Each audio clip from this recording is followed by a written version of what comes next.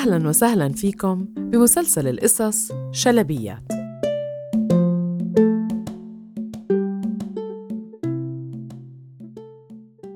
أنا الشلبية، وحكايتنا اليوم من اليابان، اسمها شجرة الصفصاف.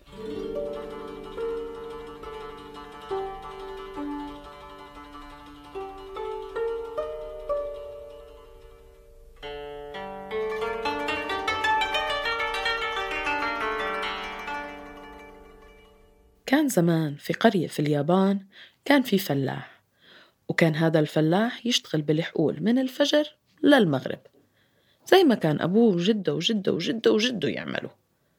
وعلى المغرب يقعد هو وجيرانه وأصحابه تحت شجرة الصفصاف بنص القرية. كانت الصفصافة من عمر القرية، ومن وقت ما بتذكروا أهل القرية هيك كانوا يعملوا، يشتغلوا بالنهار ويقعدوا تحت الصفصافة لحد العشاء والعتمة. يوم إجا مرسال من الإمبراطور: بدنا خشب البلاد عشان نبني معبد كبير بنص المدينة. وقالوا لهم بدهم يقطعوا الصفصافة وياخدوا خشبها للإمبراطور والمعبد الجديد. أهل القرية زعلوا، هذا أمر من الإمبراطور، شو بيقدروا يساووا؟ إلا صاحبنا الفلاح قال لهم لا، بلاش الصفصافة، هاي روح قريتنا، أنا عندي أكم شجرة حوالين بيتي، خدوهم بدل الصفصافة. وفعلا أخذوا شجرات الفلاح. هديك الليلة كان القمر بدر، ولأنه ما في شجر حوالين البيت ما قدر الفلاح ينام من كتر الضوء. قال خليني أتمشى، وأخدوه رجليه لعند الصفصافة. لما وصل تفاجأ، كان في حد ورا الصفصافة. قرب شوي شوي، شاف إنها صبية جميلة وجهها مثل الوردة. كانت بدها تروح، نادى عليها: لا لا خليكي، ما بقدر أبقى، طب ارجعي بكرة بعد العشاء بستناكي. وما عرف هي قبلت ولا لا، اختفت. تاني يوم كان بالحقلة وباله مشغول، رح تيجي ما رح تيجي. لما خلص وقعد عند الصفصافة ما سمع ولا كلمة من أصحابه، كان بده إياهم بس يروحوا، خلص روحوا. وقعد واستنى. وبعد العشاء إجت، قعد هو وياها تحت هالصفصافة وتحدثوا. ولما كان يسألها اسمها تضحك وما تجاوب.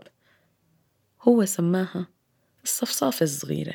وليلة ورا ليلة وأسبوع ورا أسبوع كانوا يلتقوا بعد العشاء ويتحدثوا لصاروا صحاب. وبعد ما صاروا صحاب صاروا حباب، حبوا بعض. وقتها وافقت الصفصافة الصغيرة تتزوج الفلاح، والقرية كلها رقصت واحتفلت بعرسهم. وبعد سنة إجاهم ولد، الكل فرح فيه. ومرت الأيام وصارت سنين وعاشوا بسلام ونبات بالقرية، لحديت ما إجا مرسال من الإمبراطور من المدينة: المعبد لسه ما اكتمل وبيحتاجوا كمان خشب.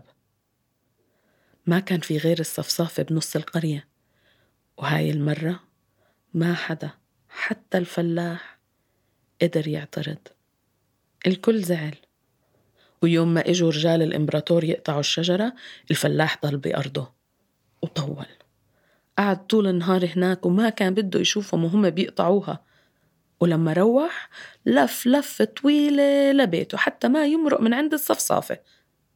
لما وصل كانت الدنيا عتمة، وتفاجأ إنه البيت ما فيه ضوء، ما فيه ريحة طبيخ، ما فيه صوت مرته الصفصافة الصغيرة بترحب فيه. إلق وصار يركض، فتح الباب لقى ابنه الصغير قاعد عم بيبكي بالأرض: وين أمك؟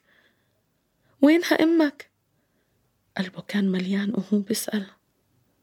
ابنه رد عليه وهو بيبكي. مع كل ضربة لشجرة الصفصاف كانت ماما تبكي وتئن، ولما كانت الشجرة تهز كانت هي ترتعش. ولما وقعت الشجرة ماما كمان وقعت، وهي بتوقع كانت لما تلمس الأرض تتحول لغبرة. وقعت وهي بتتنهد وبتبكي وبتبوسني. حمل الفلاح ابنه بدراعاته وضمه وأخده لمكان الصفصافة. كانت الصفصافة على الأرض والصمغ لسه بينزل منها. ورقها ارتعش لما قربوا عليها.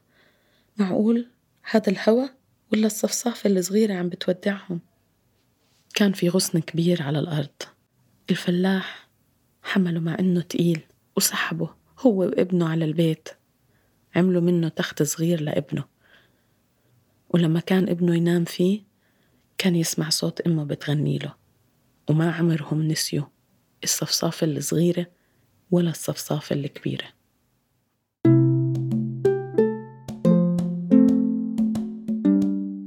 إذا حبيتوا القصة احكوها لحبايبكم، وكل عام وانتوا بحكايات.